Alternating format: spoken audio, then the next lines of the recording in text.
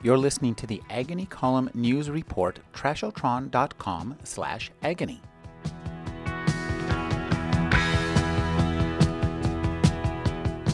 Dr. Christopher Hobbs has formulated exclusively with Rainbow Light since 1984. He holds a doctorate in integrative biology from the University of California.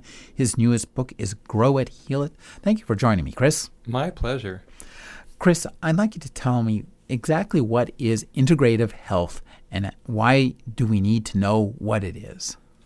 Integrative health is, as the name implies, means that you're integrating or bringing together many different facets of the process of disease and health. In other words, how our body works between the different organ systems, all the different disciplines in science, ecology even, cellular biology, molecular biology, genetics, bringing all that together to have an understanding of health and disease. I mean, that's what it's all about. We want to be healthy. We want to alleviate disease. And so to understand that, we integrate all the different disciplines, and inside we integrate approaching health and disease from every single organ system, the immune system, the hormone system, and instead of just focusing on one thing, one process, we want to take a look at the whole picture. I'd like you to talk a little bit about the microbiome, what it is, and again, why we need to know about it in terms of keeping ourselves healthy and happy. The microbiome is all the microorganisms that live on and in our body.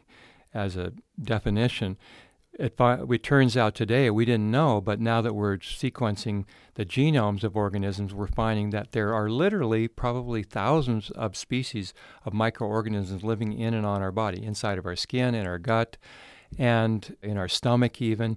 And these microorganisms are actually, we can look at it as being beneficial, not harmful.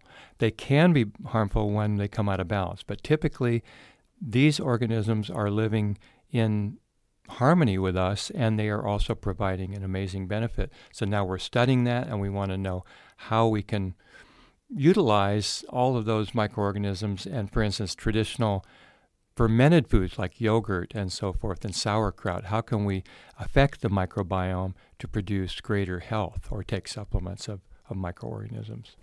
Now, one of the things that interests me is the way that natural herbal remedies work versus the kind of concentrated chemicals that we get out of the latest pharmaceutical advances that cost $10 zillion a pill. So I'd like you to talk about how strong and weak receptor sites. I think the main concept is how are industrially produced chemical substances, pharmaceutical drugs, different than natural herbs and natural substances and food pharmacy. How are those fundamentally different? And I think the main concept to think about is that in our body we have many receptor sites all throughout our body and all of our tissues and organs, and these help regulate the processes of our body. And if there's dysregulation in these, then we might have disease and we might not feel good. Drugs are designed to be monosubstances. They're tailored to fit into these binding sites that we have in our body and tissues so well that they have a very quick effect, a very profound effect, a very strong effect.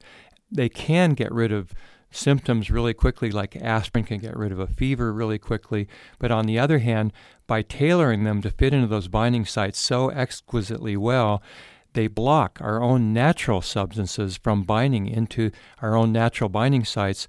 And this can lead to tremendous side effects, like, for instance, aspirin can obviously be hepatotoxic or lead to gut erosion. Benzodiazepines that are meant to relieve anxiety can actually produce anxiety, even more anxiety in some patients, because they're blocking our own natural benzodiazepine, our own natural feel-good chemicals for binding into there. So that is a general concept of natural medicine and herbal medicine that we should really pay attention to, because when we go towards tailored pharmaceutical chemicals, industrial produced chemicals, that is more likely often than not going to, long-term especially, have deleterious effects, harmful effects, side effects that we don't want. And long term, it's not going to lead to greater health. That I can assure you.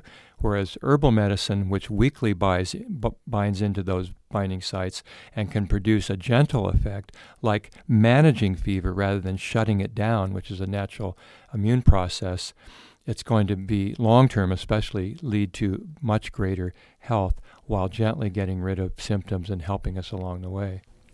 Dr. Christopher Hobbs' new book is Grow It, Heal It. Thank you for joining me, Chris. Oh, it's wonderful, Rick. Thanks so much.